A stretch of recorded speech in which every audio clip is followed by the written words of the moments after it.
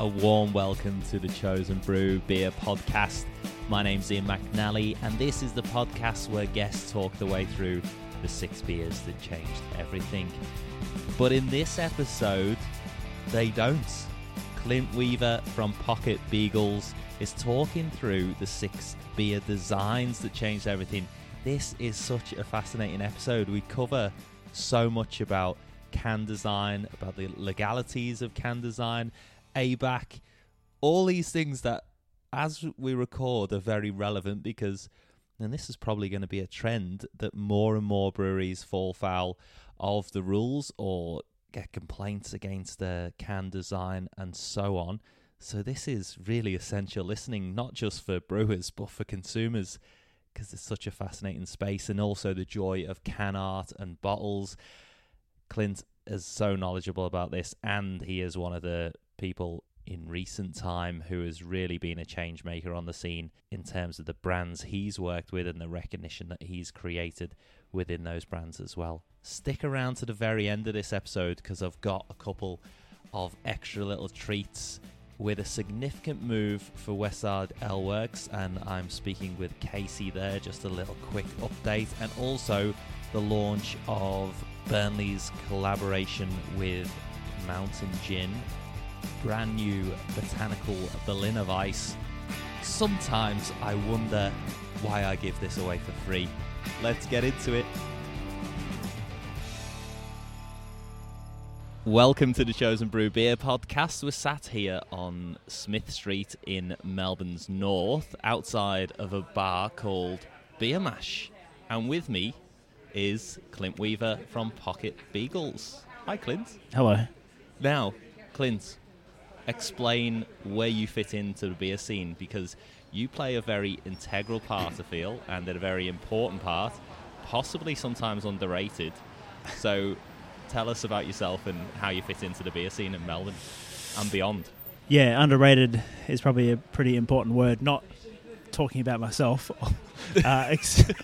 exclusively, but I think in terms of the design stuff. So I'm a designer for craft beer, basically, mainly packaging stuff, but it extends to full branding and any sort of promotion to do with alcohol, essentially. Been doing it for a couple of years now. Managed to luck onto a few cool brands to work with, and living the dream at the moment, as they say. I almost feel like they've looked out with you as well, because it's definitely a reciprocal agreement, isn't it? I tell them that frequently just to make sure they know. Like, just try and plant it in their mind that they're lucky to have me. So just a little bit to kind of set the scene of the people you've worked with. You've worked with The Hack and the Hack Brewing Company. Froth Beer Magazine is a massive part of your work. Co-conspirators, Brewmanity, Sunmoth, Canteen and Bar, Penny Young, Beer Mash, Don't Tell Charles, Exit Brewing, Kaiju. Don't want to miss anyone else. Himmelhunds and the Good Beer Co., Brisbane Winery Tours, ANZ and Kmart and Vodafone, but who cares about the last 3? Yeah. We'll just stick to the sensible brands. We are actually not talking through the 6 beers that changed everything today, but the 6 beer designs that changed everything, for good or for bad. Yeah. Take us back to teenage Clint. Were you always drawing or designing, or when did this idea, because not everybody, a lot of people enjoy art and graphic design and Yep. different things, but a lot of people are discouraged from this because you think, well, you won't make any money out of it, or do a sensible job. Yeah, for sure. It is a tricky thing to try and find success in, but that was never really my intention. Speaking about teenage me, I have always drawn, like from primary school onwards, and it's always been sort of cartoony, comic-y, caricature sort of stuff that I enjoyed doing. Never really considered it as a career until I don't know, the past 5 or 6 years, I guess. At the end of high school, when I graduated and went to uni, I was tossing up either between doing an art degree or wanting to be a soccer coach professionally, and so I ended up choosing the latter and studying a sports management and sports science degree. So you were kind of determined to do a subject you couldn't make money in. So. Yeah, I think that was probably the decision. I don't know whether my parents came into it or whatnot. Probably not. They're supportive of whatever stupid thing I decide to do. But yeah, went to uni, studied sports management. It was boring as all hell, but did a marketing unit within that, and then switched to a marketing degree, marketing and advertising. And I think there I started to get the itch for being able to creatively, pursue things, in particular branding, and the idea of making a career from it. I had I guess beer wasn't too much in my head at that point in time in terms of the career thing. I was definitely drinking beer and into beer at that point. But the merging of the two didn't come until much, much later. In terms of specifically designing for beer labels, how important is it if I'm starting off a brewery or I'm thinking of starting up, even on a small scale, even if I'm not wholesale, what's the importance of having a decal or a coherent brand? I'm saying this because you would have seen great success stories, and some of which are yours, yep. But also some failures as well, and you must be more alive to it than the average punter in terms of when you walk into a bar and you see a decal or you see a brand which you think, oh. I think it's actually somewhat what inspired me when I did go back to design school, and at that point definitely being in love with craft beer, just seeing the amount of aesthetically unpleasing situations around when you have a delicious beer and then it just doesn't quite back it up with the stuff, and you just feel bad that more people aren't going to experience it because of that barrier of visual communication. And so, I think that just made me want to desire to create, stuff for myself, I guess, for other people to show that it can be done, I guess, and just help those people who are, making beer that deserve to be drunk by a lot more people. It must be good in one sense to have a limitation of a bottle or a can or a decal space, because that gives you a framework as a designer. Yeah. But at what points are you thinking beyond those limitations, or do you really appreciate the limitations? And in terms of also, you've got to consider things like legalities in terms of, using things that appeal to children, or, different words that you use on the label. How much of that is kind of in the forefront of your mind when you start off? What's the process in terms of when somebody comes to you and says, I need a beer label? Where'd you start from? I think when I was in design school and before that, the focus was more along art and creating things that push boundaries and wanting to make things that actually affected people, hopefully positively. But as I've been doing it for the past 3-4 years, the restraints have definitely come into place, and unfortunately they do subconsciously sort of affect the design from the beginning. But so ABAC obviously sort of pops up every now and again with certain breweries that have issues with them. No, ABAC is kind of the governing body that says yes or no to, or handles complaints around labels. Yeah, so they handle complaints, and then basically to get your beer sold in particular chain stores, you need approval from them before it even gets in the shop. Because if they're to go ahead and buy your beer, you put it on the shelf, someone complains about it, then there's a massive recall involved and lost money for all parties. So pre-approval through ABAC is a necessity. And you mentioned the advertising to minors thing. My forte and my background is definitely in illustration, and as I mentioned before, cartooning, comic stuff is what I grew up with and loved reading, loved looking at, and loved drawing as well. And I feel as though it has a massive place and appeal to people my age, younger and older as well. This sort of poppy fun stuff. But there's also there's a lot of people that might consider that as trying to do something other than target mature age drinkers. and that is minor. So, a few of the brands that I've worked with, we've had, some sort of had to rearrange some things or redo some things to sort of appease those parties.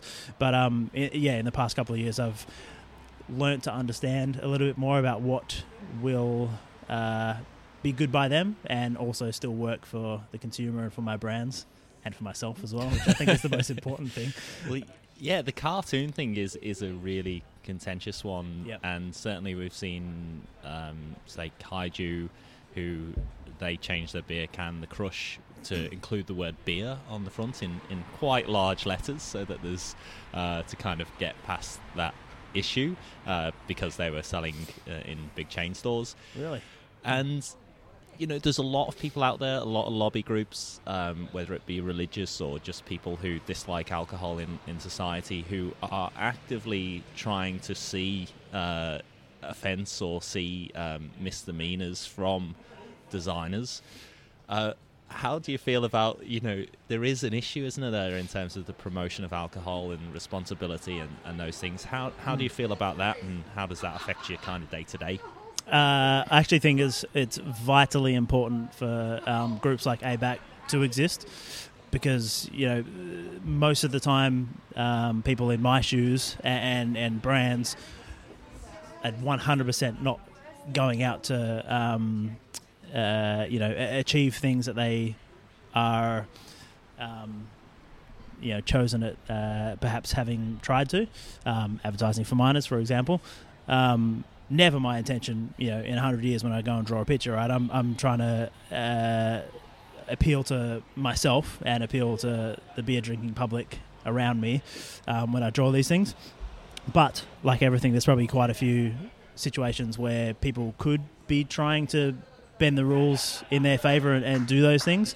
So if you to remove those groups, then you open up a whole, big old can of worms for people to do the wrong thing, and downfall of society is shortly after, I guess. They have their place. So there's been lots of issues or potential issues around trademark infringements and so on, and brands and can designs and things trying to get a fun kind of leverage off established brands. Has that ever affected you, or do you come from a standpoint of complete originality, or or shall we call a lawyer before we record this? I think the things that I do when I have a full say are never going to be like that. There's probably only been one situation where I've made something that was intentionally referencing something else heavily, and I guess in the past couple of years, I've paid. I'm a very big observer of what's going on in the industry, and we've had a huge influx of people creating like candy or lolly or chocolate bar inspired beers, and then there's been articles around that, the branding sort of parodying those things as well. Legally it's okay, if it is a parody, as far as I'm aware of the situation, but the brands involved are more than welcome and probably likely to kick up a fuss and send a letter and whatever else. I think for the brands that I work with, they're all small guys actually trying to make a mark in the industry and like a long-lasting thing rather than just a flash in the pan or whatever. And so thankfully I'm not asked to try and do that to sort of create a bit of brand awareness for a short-term sort of thing. I think perhaps it's done its dash. Like, there's only so many candy bars you can sort of riff off before it's all done, and then you get back to the serious business of creating original designs, which is better for the brand long term, I feel. And you mentioned about the industry as a whole. What have you observed in the last 3 or 4 years in terms of where it's going and where it's been? Huge changes, thankfully, in terms of the design stuff. And I think I somewhat accidentally just came on in the exact right moment that these things were happening as well. Like I said, when I was in uni, just noticed the large percentage of beers weren't representing themselves as well as they possibly could. As well as like the Australian market, I pay attention to stuff going on overseas, and it's often cited where a little bit responsive to what's happening in terms of beer flavors and beer trends in America and Europe, but I also think design-wise we're well and truly behind even more. But as I've started, there's been quite a few other brands who have like popped up, 5-6 years ago, which are now reaping the rewards for investing money in that idea of creating a brand and actually having money to sort of put up for it as well, and recognizing how much it's going to affect their business long term. And now, the craft beer stuff has just exploded massively with breweries and beers released every week, every day. And walking into the bottle shop is like every week that I go is another experience. And just the past week, I looked around and I was like, wow, there's the amount of in-your-face labels that I was looking at was incredible. And like 5 years ago, it would have been nothing like that at all, nothing that jumped off the shelf. But now I guess the problem for me and other designers and other brands is that everything's trying to jump off the shelf because they're more aware of it. And so what do I do to try and get around that? Yeah, it kind of ebbs and flows in terms of complexity or simplicity or colours and trends. But I think it also sort of links into what I was saying about brands not trying to go with fads and whatever else and trying to focus on creating a strong, recognisable brand. And so that rather than trying to jump off the shelf as a new, unrecognisable thing, a customer's eyes are drawn to it because they recognise it from a pleasurable experience beforehand. Which is definitely where I'm at with a couple of my brands, which is awesome. We're here to talk through your 6 designs that changed everything. So let's get started. What's your first choice of a design that changed the way you thought about maybe beer or maybe design? So very tricky question to ask for a number of reasons. Number one, I rarely pick like favourites in anything, which sort of extends to this as well. So people ask me what's my favourite movie, I'm just like, I don't know, and it'll take me a week and then I'll be like, oh, actually I really like this movie, this is 10 out of 10, but I never really have anything that's off the cuff my thing. So when you asked me to do this, I was like, I have nothing to talk about, and really had to sort of dig through the memory banks, which brings me to problem number 2. I've got a terribly incredibly bad memory. So when I have a life-changing moment, I forget about it. It just goes back. Yeah. And I think I'm self-diagnosed ADHD, and I'm just sort of always looking for the next big thing to happen and just living in the moment, if you will, and I sort of just let things slip by. Every now and again, they'll pop up in my memory, and I'll be like, "Oh, that's right, that was an amazing, experience or movie or design or whatever else." Had a good think about it, this particular thing, and I guess the ones that I've chosen are possibly a little bit vague, as there's not like one moment where it happened for most of these, but I'll kick it off with the Little Creatures Pale Ale, number 1, and I guess I'm going in a somewhat chronological order. So I am from WA, been in Melbourne for 10 years.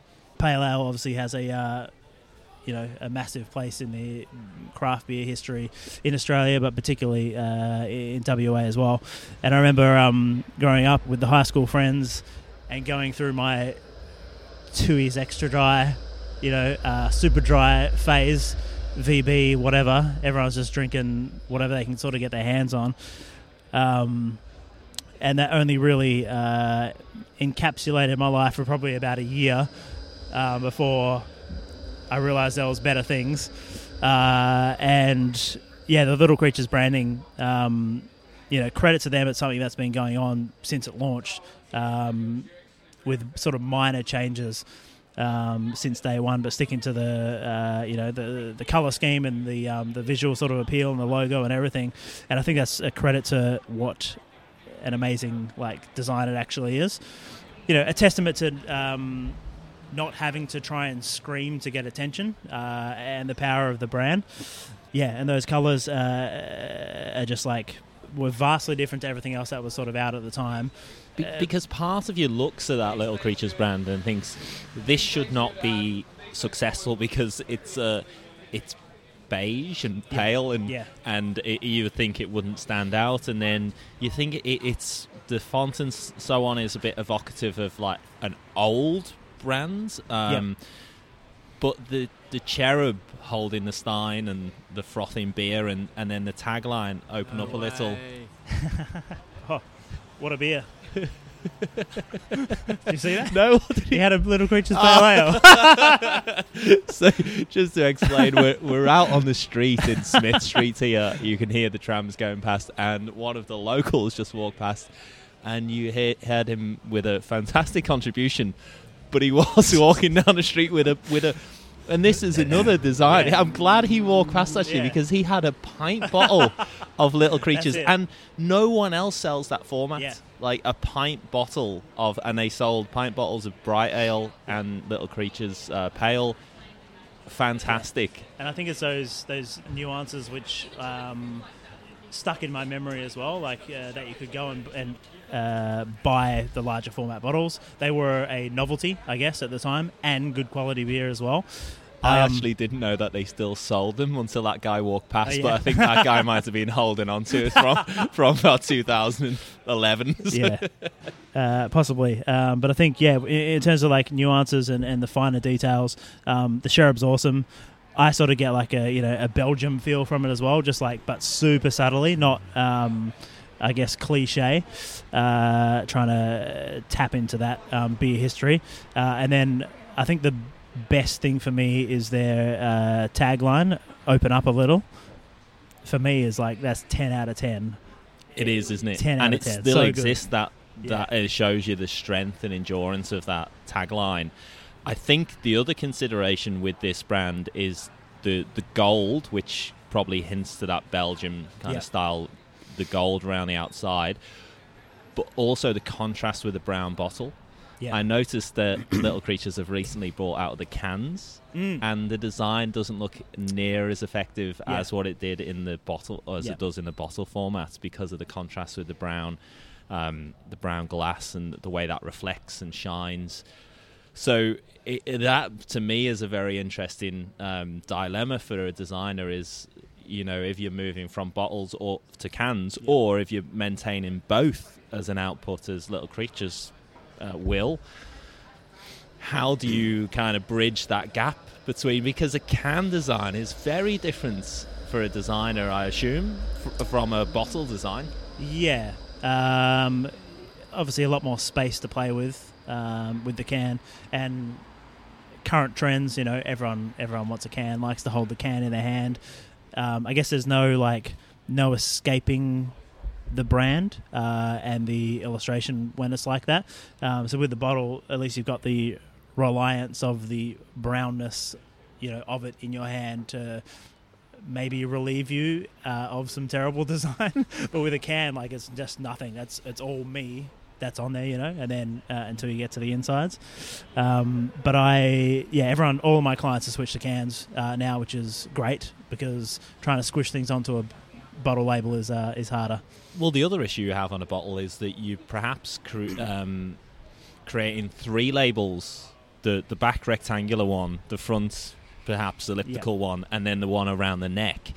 And then you've got the issue of in a can, in a fridge, there's no gap, whereas with bottles at the top, there's a gap in terms of space. Yep. And so that creates its own issue as well, in terms of you are essentially losing advertising space, if you like, or real estate in the fridge. Yep. So, from that point of view, I suppose the nice thing about a bottle is that you do have more space to put in the legal requirements and labelling, and can put it in smaller fonts, etc. Yep. But let's move on. Little Creatures, a great start and great brand. I remember they weren't too far away in Fitzroy in the beer hall here when they had that, and certainly the branding throughout that building as well was really creative and special and stood out at the time. And it's all gone to Geelong now, but Geelong get everything, don't they? What is your second choice Number 2, sticking with WA. This is Gauge Roads. I sort of wanted to include them generally, but I've included this one corker of a picture that I'm showing you right now of the premium lager that they came out with. It was a brand that was definitely around at the time, and I think obviously they're still around now, so they know what they're doing. I really love the logo itself. King Trident or Poseidon or whatever going there, and it's just very very bold and very masculine. Obviously, like makes you think of liquid straight away, and then beer, which is great. The reason I included it in here though is so I can talk about myself. After I graduated from uni studying marketing and advertising, was applying for jobs, and at this point I was definitely at the start of my craft beer journey. And I applied for a job at Gauge Roads as a junior marketing assistant. Went in for an interview, and I'm like terrible at interviews, if you couldn't tell already. Look, I'm not going to tell you at the end of this whether you've got the job or not. You've got the job. Thank you. But man, like one of these, as terrible as my memory is, I remember this situation specifically, sitting in the office getting interviewed by these 2 people. And them just asking me, and I guess as a young person straight out of uni, I think it was probably the second brand interview that I'd gone to, and they just asked me these really sort of off the cuff, hard questions to come up with ideas right on the spot, and perhaps that's standard now. But I, at the time, didn't know what the hell I was doing or talking about, and I gave him this fantastical response in answer to their question, and they sort of just looked at me and nodded, and I knew that was the end of the interview.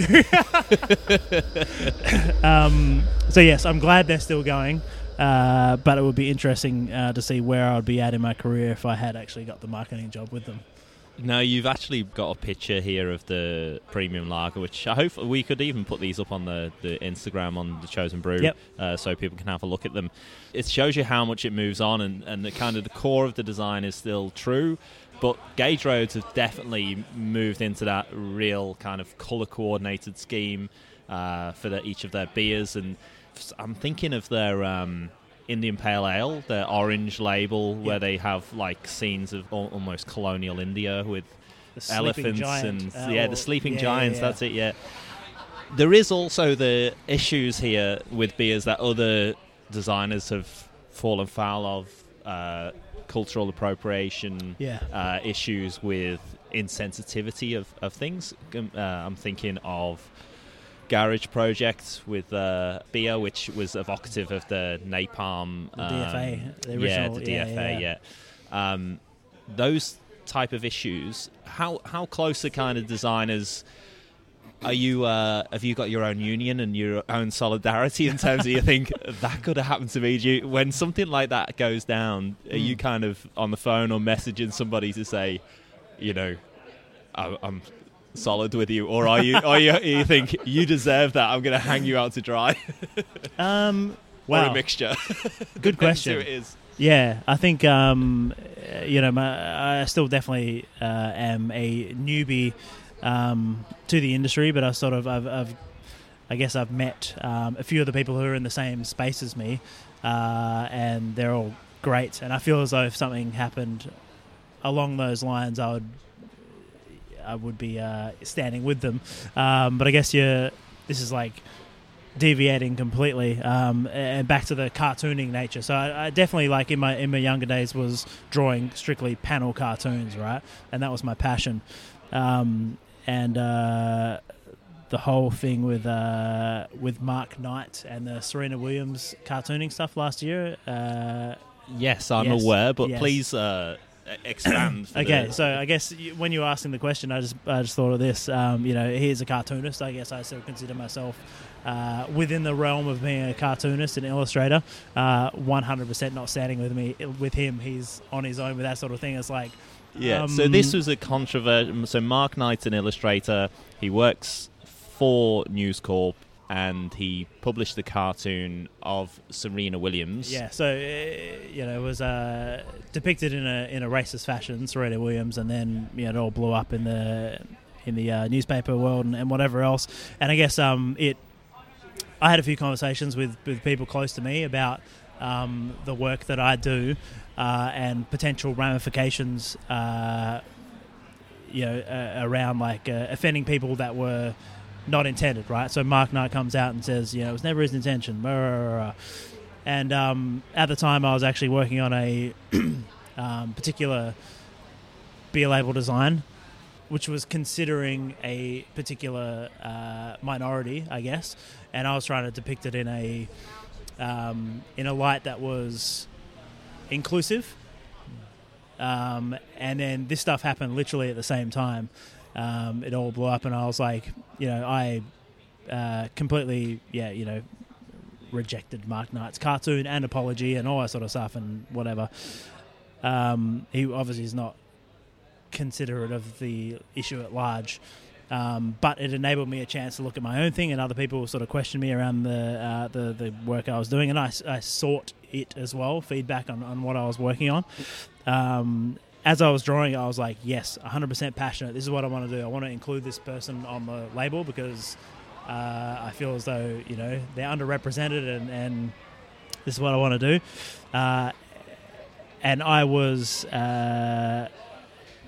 talking to people who were of the same thought pattern that I was, in the same background and whatever else. And this thing, when it happened, made me realise that I actually needed to go outside of my current circle and ask those people who might be affected by it. And I sought feedback on it, and it was not. It was appreciated what I was doing, but this person could also see how it could affect or impact other people who weren't her as well. And so, that was a situation where I believe I was doing the right thing, trying to do the right thing, but had to renege because I considered other people's options. And obviously Mark Knight didn't. So, well, I suppose that, even going through that thought process of thinking, how does my work affect other people, is, a consideration. And these are all lessons that I'm, just learning myself. I've learnt a couple through Froth as well, working with Emily in regards to gender equality and illustration of my covers and all that sort of stuff as well. One particular moment we had, like a Valentine's Day issue, year and a half or so ago, and I depicted what I thought was quite a cute cartoon of a guy and a girl, and then like this Cupid thing, and the Cupid was shooting the beer, and then the man was falling in love with the beer rather than the girl, and so that was my cartoonist play on that as a trope, right? The Cupid shooting the girl or the guy, and then the other person falling in love with it, and then I showed it to Emily. And she rejected it completely and was like, said it's supporting heteronormative, qualities and whatever else. And we're in a position where we have the flexibility to sort of do what we want, I guess. And that's our power and what people find interesting about Froth, in a lot of cases. And I, upon that feedback, I felt defensive. And I was like, well, it was not my intent at all. Can't you see the joke behind it? It's the Cupid. He's hitting the beer and the guy's falling in love with the beer. That's funny, right? And then I sort of again sought counsel with a few wise friends, and then one in particular sort of explained it to me in terms that have sort of stuck with me for a little while now, and I've tried to pass on to other people because I thought it was so damn cool. And he basically said, with this is just riffing off Spider-Man's, with great power and responsibility and all that sort of stuff. He was like, if you're in a situation that you have a chance to affect people, then it's in your responsibility to do that positively. And I'm butchering completely what he said, but I realized at that point I was like, man, I'm so, for want of a better word, blessed to be doing this, illustrating these Froth covers and working with Froth, and then all my other customers and clients as well. And I really shouldn't just be whacking out stupid jokes, right, on the cover. I have a chance to make a real change, as Emily's realised a long time ago with her contribution with the magazine. So yeah, that was a pretty heavy moment, and it's stuck with me since then. Well, you told that very eloquently, and I think it's actually really nice to hear, because on one level you're just drawing nice, pretty cartoons and selling lots of beer because of it. Yeah. But it's nice to hear the thought process behind it and the level of responsibility that you have, because if we look at Australian brands, beer brands as a whole, extraordinarily masculine historically, only marketed to men. The last episode we did with Chloe from Burnley Brewing, and what's very evident to me is my experience walking into a pub is very different from hers. Yep.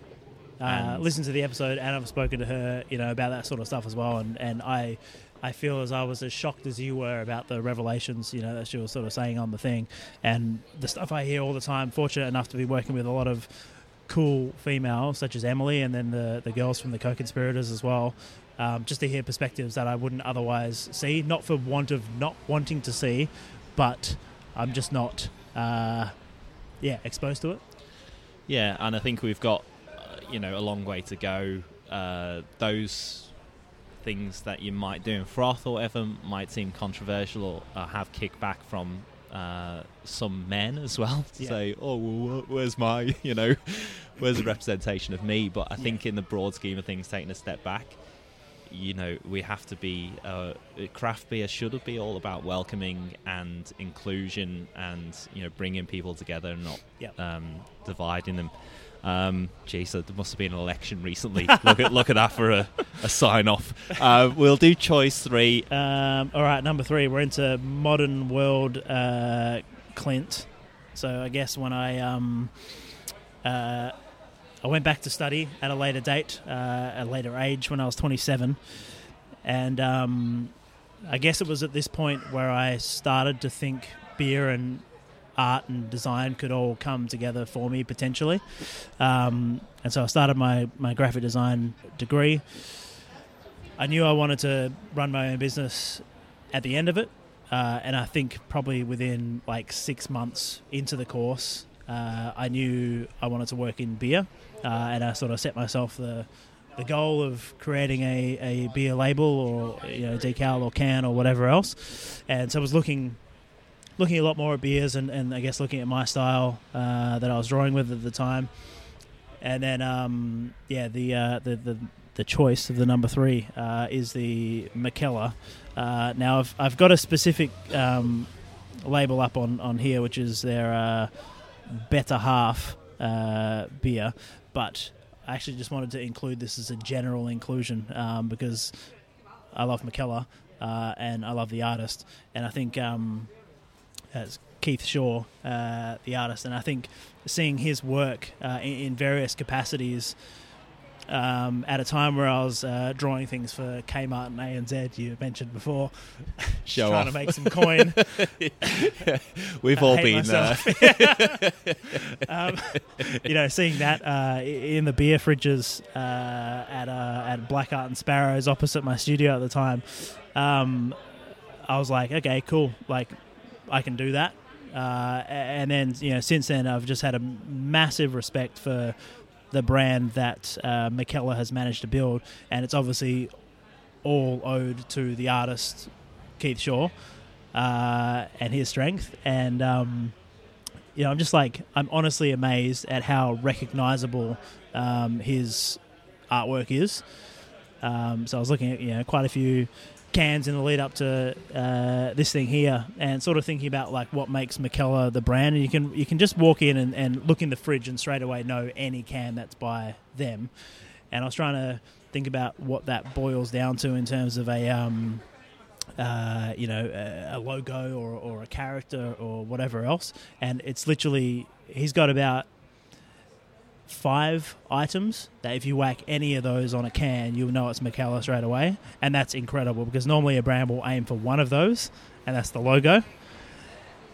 that you can get recognizable. But if you can make a can that has an eye, right, an eye like a McKellar, and that's all you have on the can, it's him straight away. If you put the hat on there, it's not on this one. Oh, actually, it is up there in the corner. Put the hat on there, it's a McKellar. You put the the logo, it's McKellar. The general flat color scheme, it's McKellar, and the general playfulness, it's McKellar. That's just that's ridiculous levels of brand recognition. So yeah, that was definitely one of those moments where I was inspired, and I want to be able to achieve that level of success in terms of for a brand rather than myself. To have that someone else can acknowledge and walk in and see a fridge or whatever, and then see your product and just know it straight away that it's this particular brand, then I'd feel pretty good. Well, you should feel good, because I think that's very true of Co-Conspirators. The work that you've done there in terms of the characters that you've created, it doesn't matter which character comes out. When you walk into the bottle shop, that's Co-Conspirators.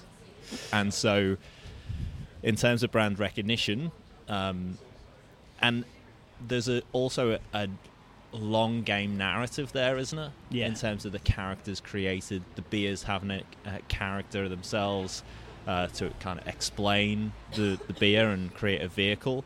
Yeah. I also think it's almost a Trojan horse, the branding, because I know you just had The Apprentice. Yep. Now, the can certainly doesn't look like you're going to pour out a stout. And so someone may well go into a bottle shop and buy The Apprentice, which, would you like to explain the design? Just thinking, is that the colour of the Little Creatures Pale Ale, that background? Let's say it's not close enough for any lawsuit or anything.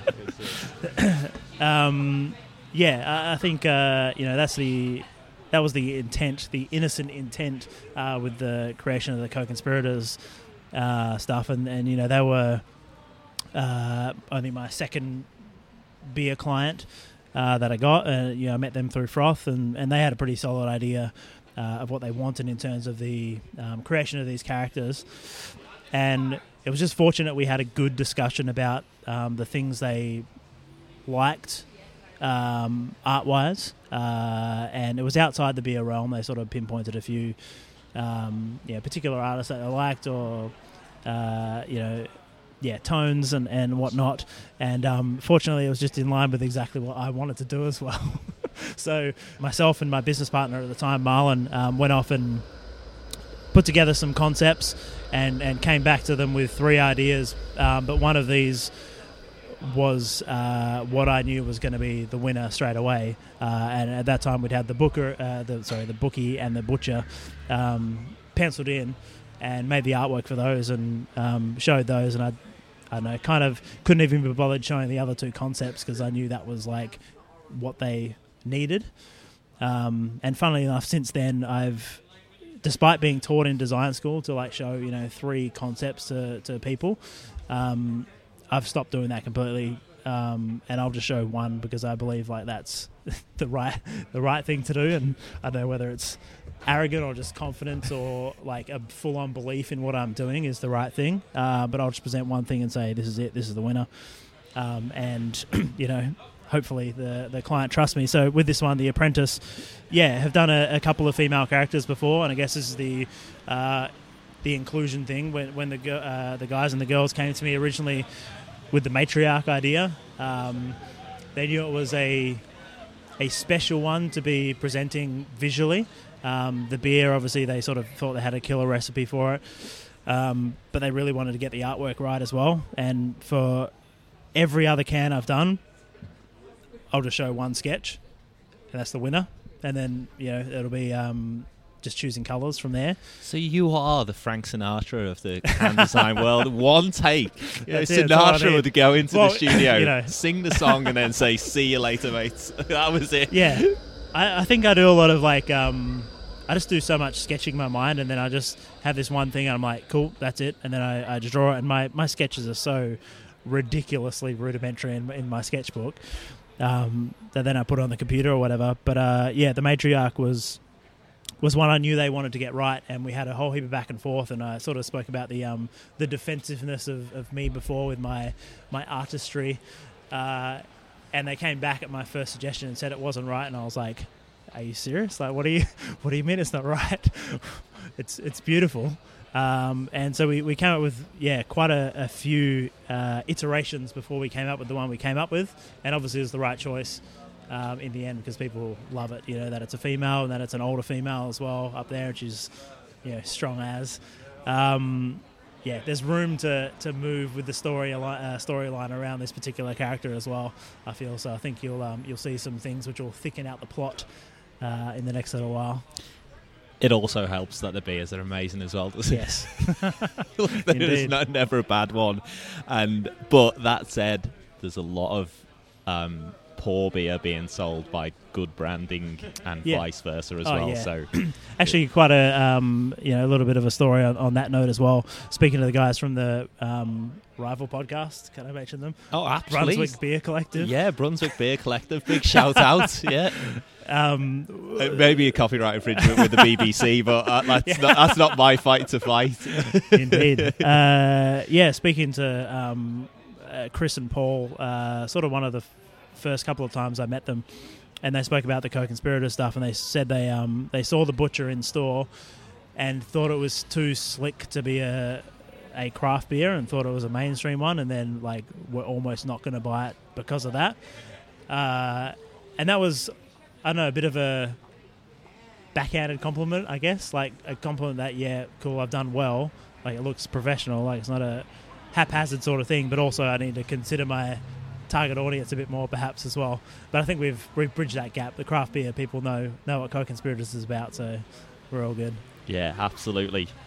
So the first three choices: Little Creatures Pale Ale, Gage Roads, and then Mikkeller. Choice 4. Excuse my pronunciation, but Tuol. I don't know. My friend it feels like you're trying to seduce me. Yeah. My Swedish friend told me once how to say it, but I wasn't really listening at the time, so Tuol it is. Again, this is very vague, but the Tuol beers for me are just next level, and I think they're they're on the same sort of plane as Mikkeller in terms of brand recognition and brand strength, and they've been doing their thing for quite a long time, and it's one of those things that you can walk in again and just know it's their beer straight away. But the designer is of a completely different ilk to Keith Shaw. So this guy's name is Casper Ladette. His stuff is more, I guess, almost high-end design stuff. He's really utilising a lot of strict design principles in a lot of their can and bottle ranges, but also sort of taking the piss out of it at the same time. But the particular can/series that I chose are the ones called the Sir series. Sir just means sour in Swedish. Would you know? S-U-R. Yes, yeah. S-U-R. Big Sir.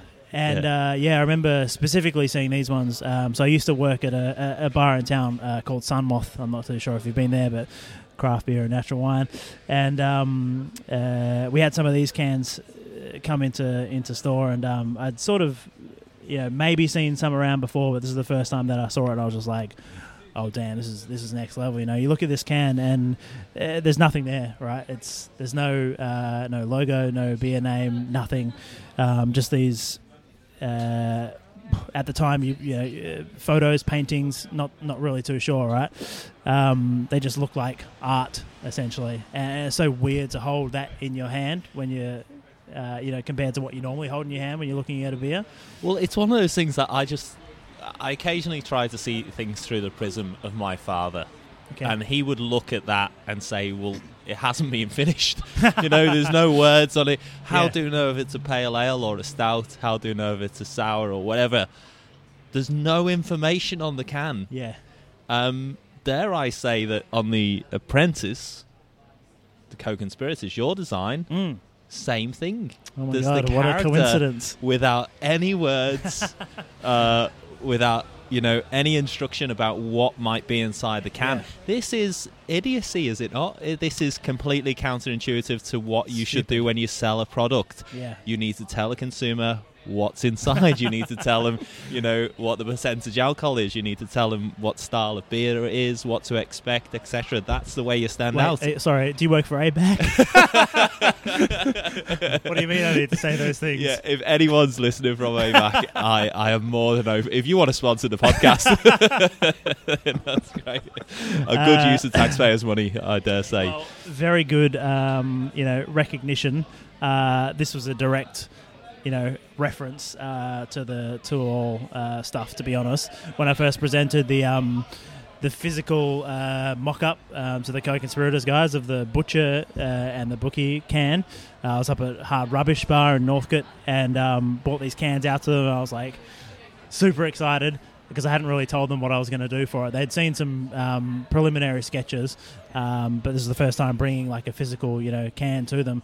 And I showed them without the logo, and I can't remember my exact pitch. I think I was in the zone at the time, but I was just talking about, a recognition of the brand beyond the logo and these ideas of the characters, being the main thing, which is the way I interpreted their brief when they gave it to me.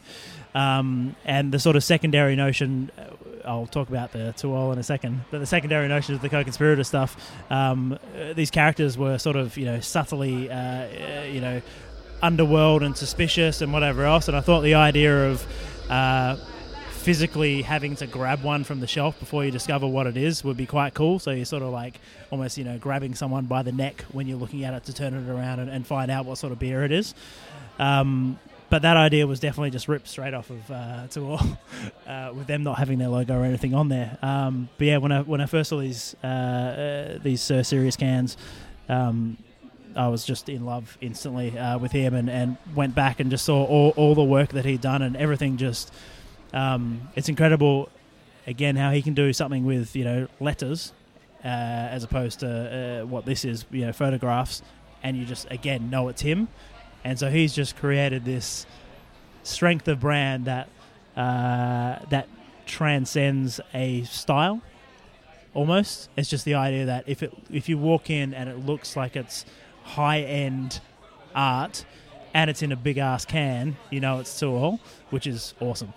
But yeah, these photos are just like grainy, overexposed images of nothing, essentially, and it just makes you interested in it.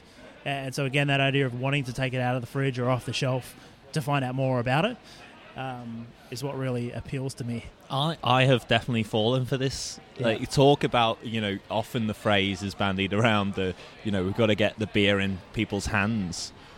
Well, it works because curiosity is a massive driver of people picking up a beer and spinning it around to see what it is. Am I going to like this? What's inside? Why is there no label on it? It's a curiosity. It seems so counterintuitive in one respect, but that's perhaps exactly that's what good design is. It is counterintuitive. It's beyond the norm. If you try and go head to head against VB or the big guys, whoever, where the label's very standardized in many respects, well, you're not going to win. Clearly the brand recognition for them, it goes back, decades. Yeah. And if you're a newcomer to the scene, how do you stand out? Well, perhaps it's a brave move. The hard thing is, and you might think differently or the same, is there's people who try to replicate this. Yeah. And that's difficult, isn't it? Yeah. It's nice in theory. Yeah. What barriers are there to replicating something like this? Talent. Talent. Great question. Talent, yeah. And I with my illustration stuff, even when I was still in design school, I guess I was still trying to seek my own style, but just thinking about it, I guess. And I've always been an imitator of others, and so I'll look at artists and I'll get obsessed with them, and then I'll try and draw like them. not to be them, but to acknowledge that I'm drawing stuff from them into my own repertoire, I guess. And so I can draw super simple stuff, and then I'll see something really quite detailed.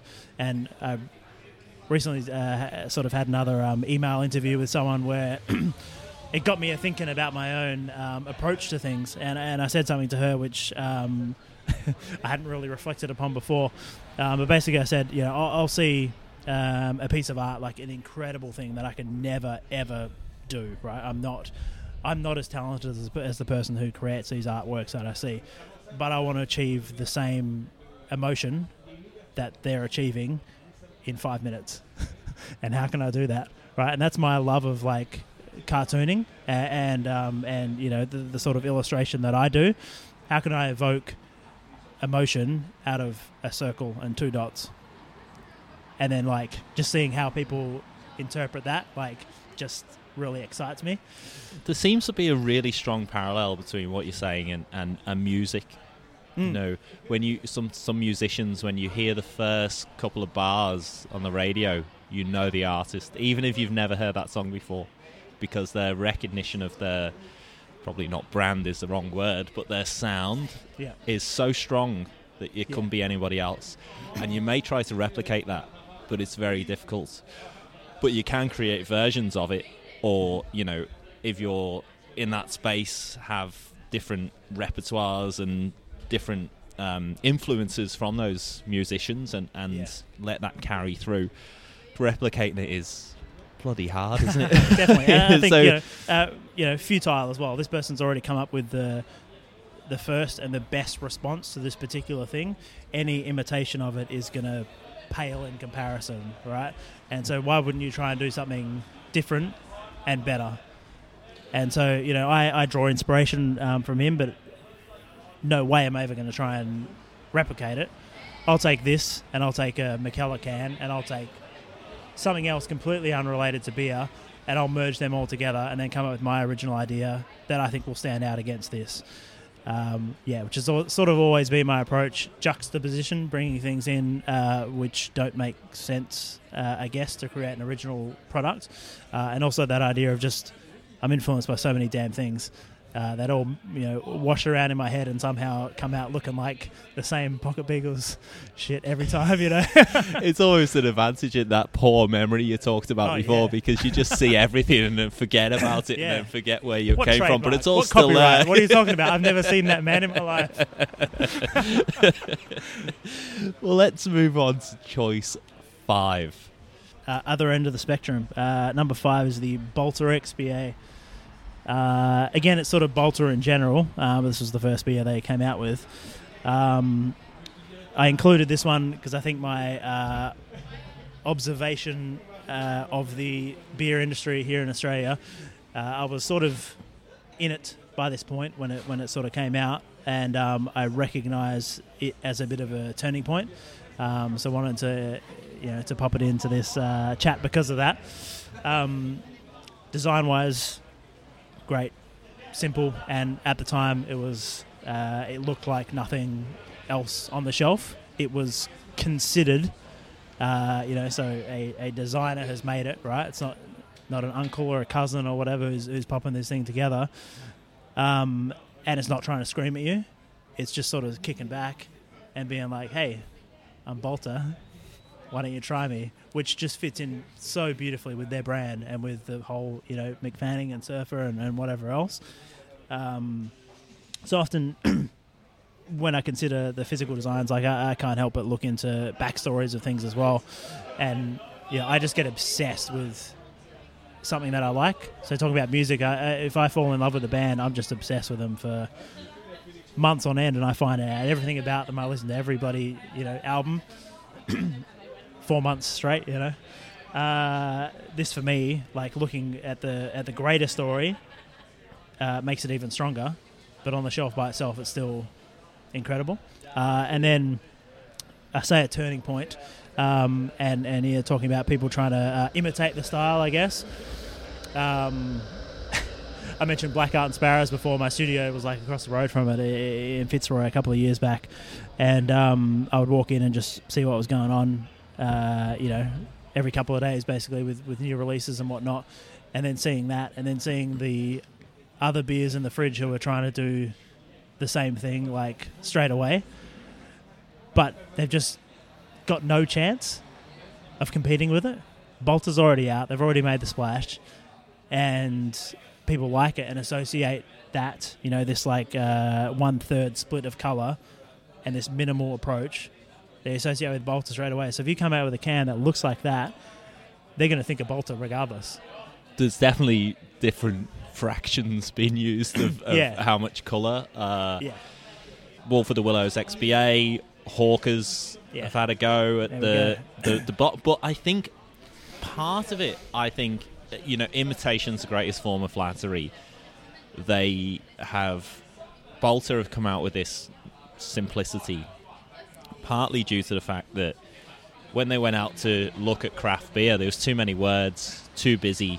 It's like, well, how do you stand out is simplicity. That rectangle, the smile, and then the colour block is so clever in the respect that because it's all cans, Bolter have never bottled. It's all cans, and when you put those cans in the fridge next to each other, then you have white out of the shelf. So that becomes very attractive. And brands, like we've just mentioned, do try to achieve that white out as well, which is kind of smart in one respect. But as you say, once the cat's out of the bag, the first horse wins. It's very difficult to replicate. So, but I absolutely agree that this Bolter, in terms of it almost feels now, looking back, as a turning point of almost the Australian beer industry design coming of age. This seemed like a beer that could go international, that could have recognition anywhere. 100%. And when I interviewed Scott, head brewer from Bolter, when I visited the brewery last year, he was showing me on his phone, I'm sure he won't mind me saying, this isn't edited sinister, he was showing me that he gets texts almost daily or weekly of other brands who are copying, like coffee brands who have... and they are so bad copy. Like they are basically, they've just rubbed out the name Bolter and put coffee. So, and clearly that's great for that. Even Little Creatures, when they brought out their XPA, the colour was not dissimilar to that kind of toothpaste green that you see. So all of those things that we talked about earlier in the podcast as well, about how do you stand out, about fridge space, about cans and bottles, this kind of epitomises them all. And the way that Bolter have grown that, nothing seems to deviate too far away from their first core design. Well, I think similar to the McKellar stuff, how you've got certain things on there like the hat or the eye or whatever, which signal the brand. The smile, definitely. If you whack that on a blank page, you're going to know it's Bolter straight away. The square, and then that split of colours, and also the movement to big cans is extremely wise, as I see. The American market is doing that for all their special releases, and I think we'll see more and more people doing it here as well. So those big cans, which are just like nice, and this is like ventures right into how craft beer people are buying their beer as well. You buy it by the 1-pack as opposed to the 4-pack or the 6-pack or whatever. So you may as well buy a big beer that you're going to pay more for. The Handsome Elvis and then the Hazy or whatever, they feel like Bolter. Yeah, double IPA as well. Yeah, simple colours. They got the large amounts of white space on there, and that's great. Huge admiration. Yeah, and all the words are in the back in a very similar format, in that all contained in that rectangle as well. Adheres to ABAC regulations of having to have the millage on the front of the can. Yeah, in appropriate size fonts and all the rest. So it's so specific. Like it has to be a certain amount of millimeters high compared to the amount of millage of the can as well. So all these things I got to look at back and forth as well before I submit stuff through to people, and I'm sweating bullets like in the week leading up to a print date of a can run or whatever. And the interesting thing is that you can get pre-approval from ABAC, but doesn't necessarily mean that it's not going to attract a complaint once it's out in the marketplace. Yeah. So that, it's not bulletproof. Yeah. And so, there's big responsibility for you, Clint. Let's move on to choice 6, the final choice. Alrighty, number 6, Kaiju Crush. I was considering to put this forward as a general brand submission, because the Crush definitely wasn't the first one that I saw from them, and I was in love with the branding before that. But I think when the Crush came out, it was another pivotal moment probably for me in terms of beer design, in sort of a similar way to the Little Creatures coming out at the time that it did, with the pale colours compared to the primary colours. This one coming out with this sky blue, as opposed to everyone else doing their, I don't know, the bright in-your-face stuff or trying to do the restrained stuff. This was just like straight up playful, which is great. And so, it screams exactly what it's trying to do, a tropical pale ale. Like, you look at that and you can't read it, you even squint and you see the colours and you just straight away get what they're trying to do with the flavours and the beer. It's just holiday, isn't it? Yeah. It's absolute holiday. Like, you look at that can and there's the beach, there's a pineapple, there's the sky, which is kind of the sea, and then presumably you open up the tinny and you smell holiday as well. Yeah. Oh, yeah, that's it. A lot of that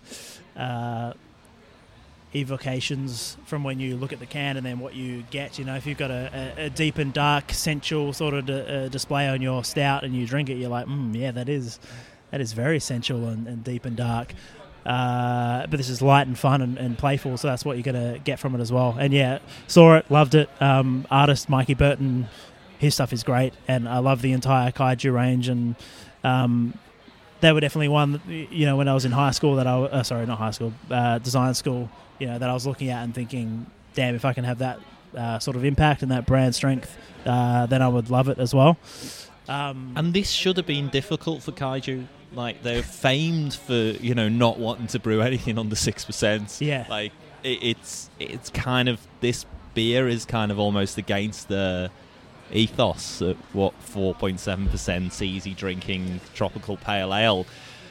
This is something that could have went badly wrong for them in terms of marketing and things, because it seemed it could have been so off brand, but because of the strength of the design, it's all of a sudden become a flagship. I think it's responsible for something like 80% of their output. Yeah.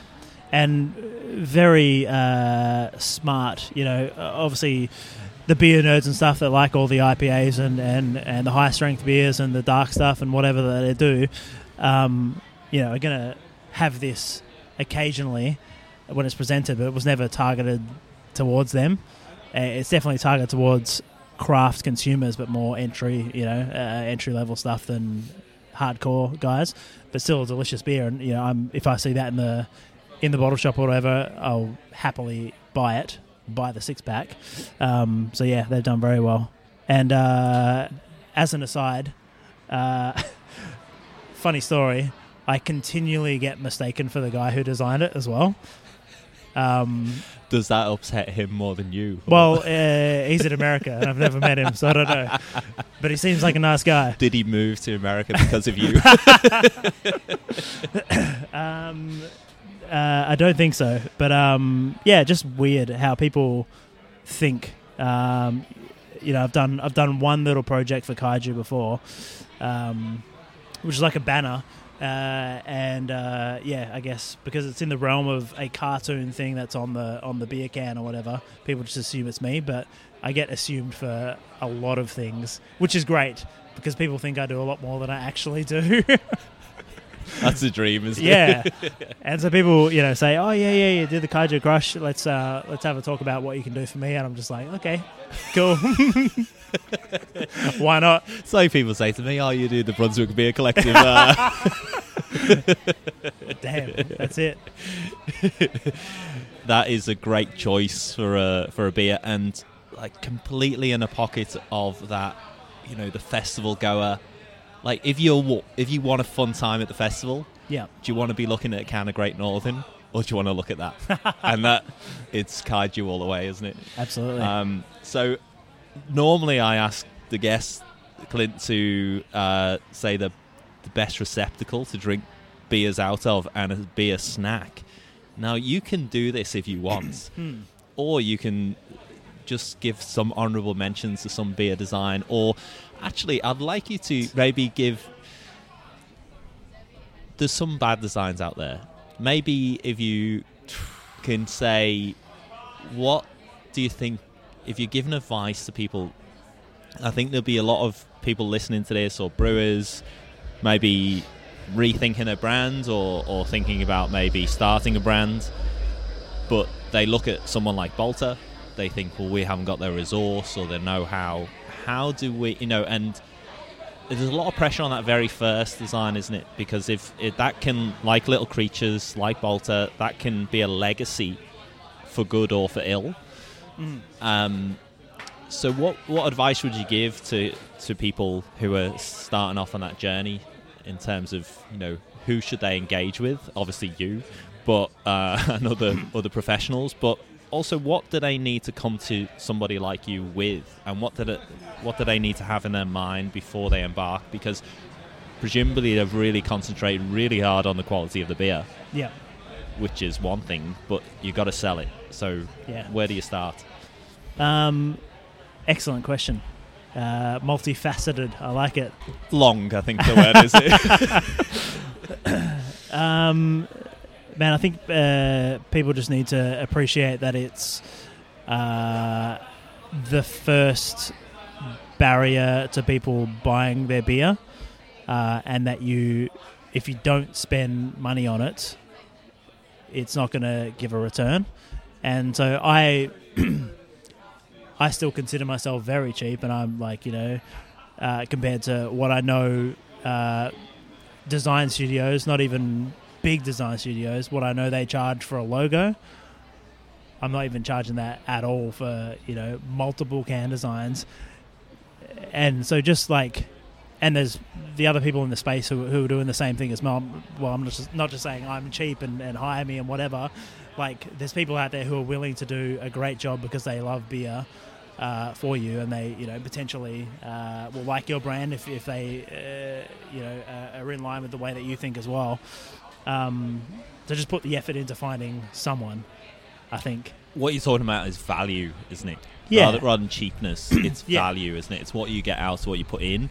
And if you find somebody perhaps who knows about the beer scene, who's passionate about the beer scene, who is on with current trends in the beer scene, that holds a lot of weight, as opposed to just going into another design place that does wash and powder. Yes. And that's perhaps the value of dealing with smaller businesses, right? So if you're a small brewery that's just opened up, or doing gypsy brewing or whatever, and you can deal with one person like myself, or Jesse Jungawala, who does the stuff, design stuff as well, like one person face to face, they're going to give you everything they possibly can to make sure you succeed, because it means they will succeed, i.e. me, as well, right? So, I started working with co-conspirators, Brumanity and Froth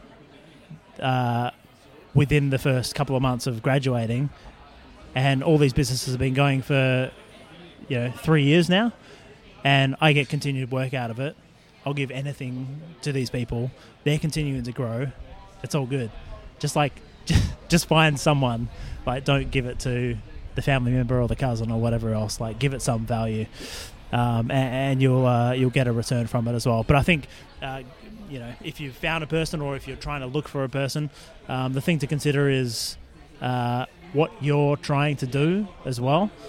So it's like any sort of business, you need to have a purpose or a point of difference, and it's very hard for that to be for that to be like a higher quality product from the outset if no one knows who you are. So you need to think of something else, and the easiest way to do that is design, to get someone to notice you first, and then they're surprised by the quality of the beer also. It's really the gateway to everything, I feel. So, receptacle and snack?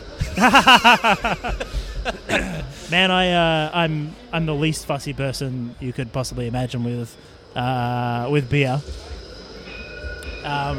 So receptacle, whatever. I'll drink out of a can. Can. If I can, tumbler, a wine glass, whatever's going. And snack wise, great question. Pizza shapes. Pizza shapes. Yeah. Nice. Just with anything. I think this is a bit of a Froth magazine. Emily Day's, spoilers for anyone who hasn't listened to the episode, was burger rings. Oh, yeah. Burger rings are great as well. The pizza shapes, way better. What are you doing, Emily? So I feel like there should be some nutritional information with Froth magazine. But Clint, it's been an absolute pleasure. Where can people find you online, and if they want to engage with your services, etc.? Pocket Beagles is my name, at Pocket Beagles on Instagram, pocketbeagles.co for the internets. Or, my details are found in Froth magazine as well. I'll put it all in the show notes so people can easily click through. And send me frog pictures as well. Are you all about this? No, please tell me. In the front of the Froth mag, I've had this little note about sending me frog pictures for the past 2 years, maybe. So I I put my number in there when I was like creating this little small ad in the contents page, and put in my Instagram address and then website and whatever. And I was like, you know what? No one does mobile numbers anymore. I'm gonna be old school and I'll put a mobile number and just see what happens. And then a couple of weeks later, I get a picture message of a frog, and I responded with just the first other picture that was in my phone, which was like this sort of mannequin with a Friar Tuck haircut. And then this person responded with another frog, and I was like, okay, all right, that's what we're doing. So I responded with a frog as well. And then we had a few frogs back and forth, and no words were exchanged, just frogs. And so then in the next issue, I added in my little spiel there, I was like, if you want to call me for work, here's my number. Or if you just want to send me frog pictures, that's okay as well. And so it turned out it was Simon, who was working at Slow Beer and now Bar Josephine, who sent me the original frog picture. But I get frog pictures probably once or twice a week. When Froth is released, 3 or 4 times a week, just from drunk people who see it and then decide to send me a frog, which is fun. Well, forget about the business. Just send Clint some frog pictures and hop to it. So, classic dad. Thanks so much, Clint, for being on The Chosen Brew and uniquely talking us through the 6 designs that changed everything. It's been fascinating, and I certainly have learned a lot. I'm sure the listeners have as well. So really appreciate your time. Thank you. My pleasure. Thanks a lot.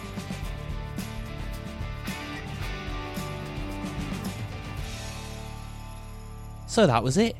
Clint Weaver. Now, before we do any debrief, here's a little bit more. I won't explain. So this is an unusual segue because we're stood in an alleyway near some bins in South Melbourne, outside West Side Ale Works and their brand new brewery. Now, it's only relevant because Clint, who you've just listened to on the podcast, forgot to mention a really important bit of information.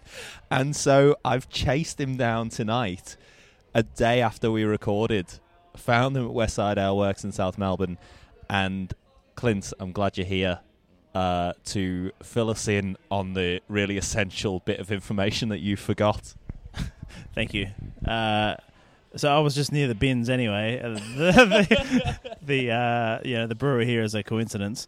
But yeah, I wanted to mention it last night, but I felt there wasn't a natural, time to squeeze it in. Whereas this is really natural. Completely natural. But yeah, pretty big news. I am opening a bottle shop, craft beer focused bottle shop, with a couple of friends out in Moonee Ponds. And it's all, I don't know, somewhat inevitable. Looking at the course of what I've done in the past couple of years, I knew this would happen, but then it just has popped out of nowhere. But yeah, opening a bottle shop. It's called Fizz and Hop, and it's in Moonee Ponds.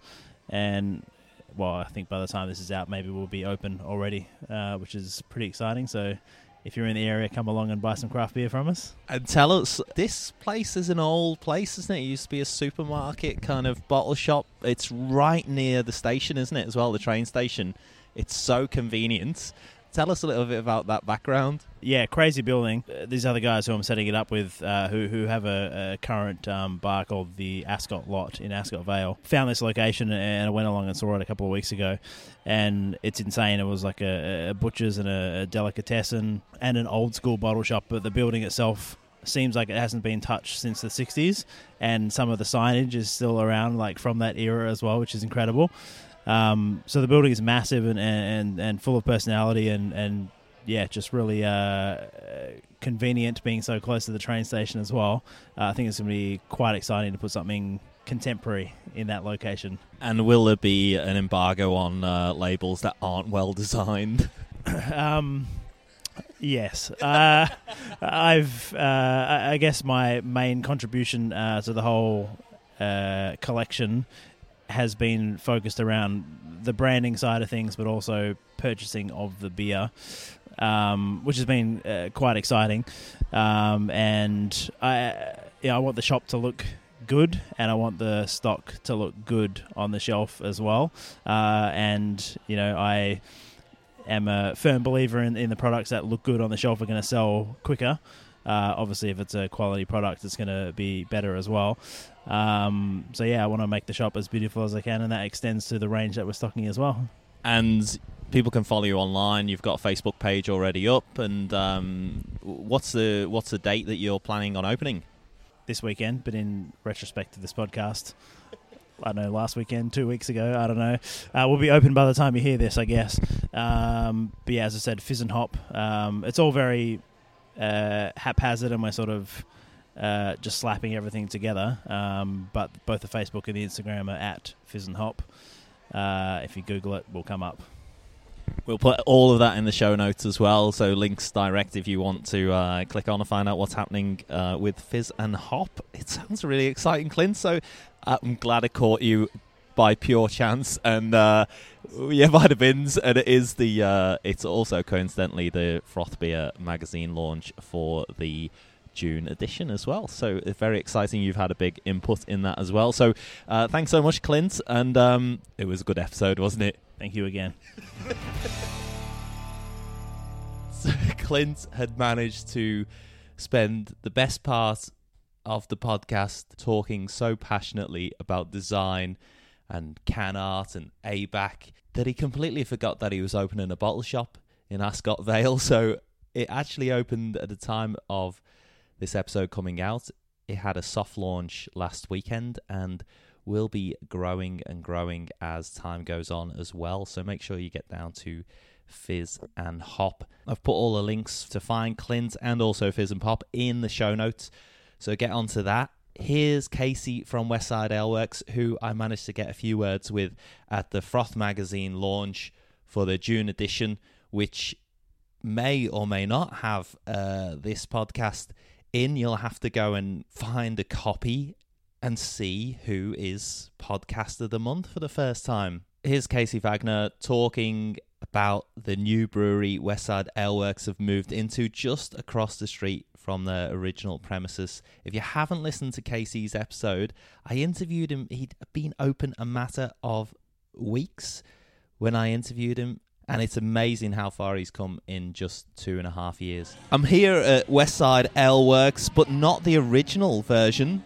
Just across the street in a brand new 30-tap venue, which is much larger and has much more scope for development, with Casey, who was one of the earliest guests on the Chosen Brew podcast. And that episode was a real hit with many people because Casey you were one of the people who made that leap, the brave leap from home brewing into commercial, and you've outgrown yourself and now are in a brand new venue. Tell us a little bit about it. It's been a crazy ride. We're a little bit over 2.5 years into it, and I definitely didn't think I'd be moving into a larger venue this soon. But kind of the idea popped up. We were outgrowing our space. I wanted to get into canning my beer, and I just didn't have the space for it. So we started kind of looking around and didn't find much that we liked, but locally a warehouse popped up that we liked. So I got in on it, and I just kind of wanted to recreate what I was doing over at the old space, but just a little bit larger.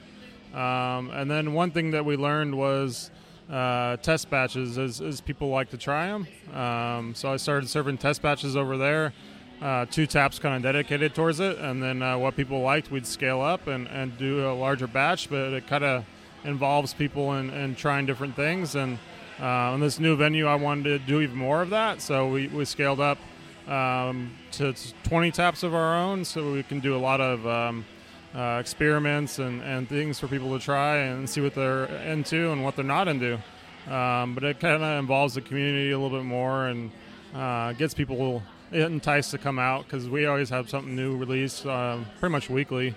And then we also added on 10 guest taps, so we've got some kind of rare, more hard-to-find beers from all over the world, different things that you don't see at every other place. And yeah, it's just kind of the same laid-back vibe, but just a little bit larger, a lot more beer to choose from. And we also added on American-style pizzas too, not too long ago, so we got a food option to go with the beer. But everything's been great so far, and I'm really happy with the feedback, and it's a lot easier for me to brew in the new space. I remember interviewing you the first time you'd not long opened. It was a matter of months, I think, that you'd opened, and I definitely got the sense that you were still in that, like any small business, there's a nervousness, a kind of, is this going to work out? Are we flying by the seat of our pants? And as you say, within 2.5 years, you've outgrown yourself.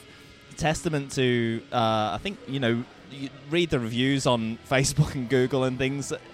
People love this place, and the fact that you've moved and grown. Where do you kind of see, the next 2.5 years, and are you going to move? You're going to take over the whole block? No, I think my next 2 years, my plan is to hopefully get a little bit larger equipment in the same space. So kind of go from about the 500 liter to 700 liter batch size up to maybe around the 1,500 to 2,500 liter size. But I don't want to leave this space. I think if we completely outgrew it, I'd probably look to do the same thing in another city, and just kind of expand that way.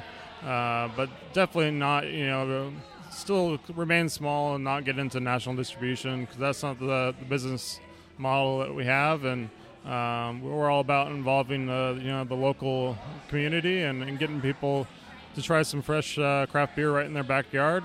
So that's kind of what we're going to stick with, and if we get lucky enough to expand, we'll probably just do the same thing in another city. Well done. I think it's a really brave move that we discussed on the podcast initially, the brave move from home brewing to commercial, and it's really heartwarming to see that it's paid off for yourself, and it's really exciting to be in a venue, and the quality of the beer as well. I've only had a couple of beers tonight, but really enjoyed both of them, and we'll definitely be back. So thanks so much, Casey. Where can people, when are you open, and when can people come down? So with the new venue, we got some new hours. We're kind of still trading the same hours, which are, for now anyway, Thursday to Sunday, 12 to 8. But we might start staying open later on, like Fridays and Saturdays. Our liquor license now includes Wednesday to Sunday, 12 to 11. So we have some opportunity for more functions, after hours things, which hopefully we'll get into pretty soon. And then we also have a small function space upstairs that we're going to do some private tasting, small functions in. So yeah, right now kind of 12 to 8, but we might expand that and then have some availability for functions too. Well, thanks so much, Casey. It was a pleasure to interview you first time round, and even better in a bigger circumstance now. So cheers. Such exciting times, for the beer industry. Like, for a home brewer to have kind of a overblown 400-litre homebrew setup to start serving to the public down a side street in South Melbourne, and to be able to grow to the point where he's got 30 taps, 10 of which are really exciting international and local beers, and then the rest are made by Casey on site, and he's doing quite a few test batches as well, and it's really nice to have something local that is about community, that has something, not only your old trusted favourite beers, but also something to try every time you go in. So well done to Casey there, and there's certainly one to watch for how that develops in the next 2.5 years as well. Talking of excitement, here is a little clip of Phil from Burnley Brewing introducing Michael and Michael, who are responsible for the Mountain Gin and Burnley Brewing collaboration, which ended up being a botanical sour Berliner Weiss, which is delicious. It only sits at around 3.5%, and I kind of think if this came out in the summer, there'd be none left already. G'day. Hey guys, thanks very much for coming down to Burnley Brewing this evening. Our botanical sour can launch party. I have up here with me the two Michaels behind the drink. We've got Michael Harris from Mountain Gin, Michael Stanzel from Burnley Brewing. I'm just going to throw over to those guys real quickly just to give you a little bit of background about how it was created, just the story behind it. Michael, tell us about the botanicals in this lovely drink. So I guess the Mountain Gin represents like a real sense of place. So we're out in Mount Macedon, Central Vic, and the main, the predominant botanicals out there are probably pine needles and mountain pepperberry that we forage from the top of the mountain. And that's probably one of the biggest characters that comes through in the beer, I'd say. Yep. Awesome, thanks. Excellent. So we've got Mountain Gin, which is this bad boy here. If you're drinking it at home, how would you have it? One of the sort of sub-flavours is probably that orange peel, like the big citrus character. So how we usually have it is on ice, just with a big chunk of orange peel, and then some compliments. Bloody fantastic. Now, how the hell did we get all that into a beer? Michael Stanzel? So we actually spent a day just hanging out here, drinking beers and gin, and we're making that. It's a tough day in the office. And so Michael brought, so we brought a lot of just botanicals that Michael has and has experimented with for his gins and stuff like that, and we were making like what would you call them, botanical teas? Making teas, and we were tasting those teas, and then we started mixing them with beers. And during that session, we realised that the best mix of these botanicals with the beer would be with a sour beer. So we came up with the Berliner Weisse, which is a light sour beer, and which is just refreshing as. So it's just really refreshing, so yeah, and that's pretty much where the beer came from. Just making teas from the botanicals, and then realising that it would just really go well with a nice sour beer. Beautiful. And that was one of the batches that you were brewing down here, standing near the pump, shaking your head because you filled it with pine needles. The whole thing was full. Anyway, so this is the can we've released. We actually have Miriam, who's done the design for it right here. Thank you very much, Miriam. Some of your best work, I reckon. Absolutely fantastic. Keep an eye out for it in the shops. Once again, it's a limited release, so it's going to run out.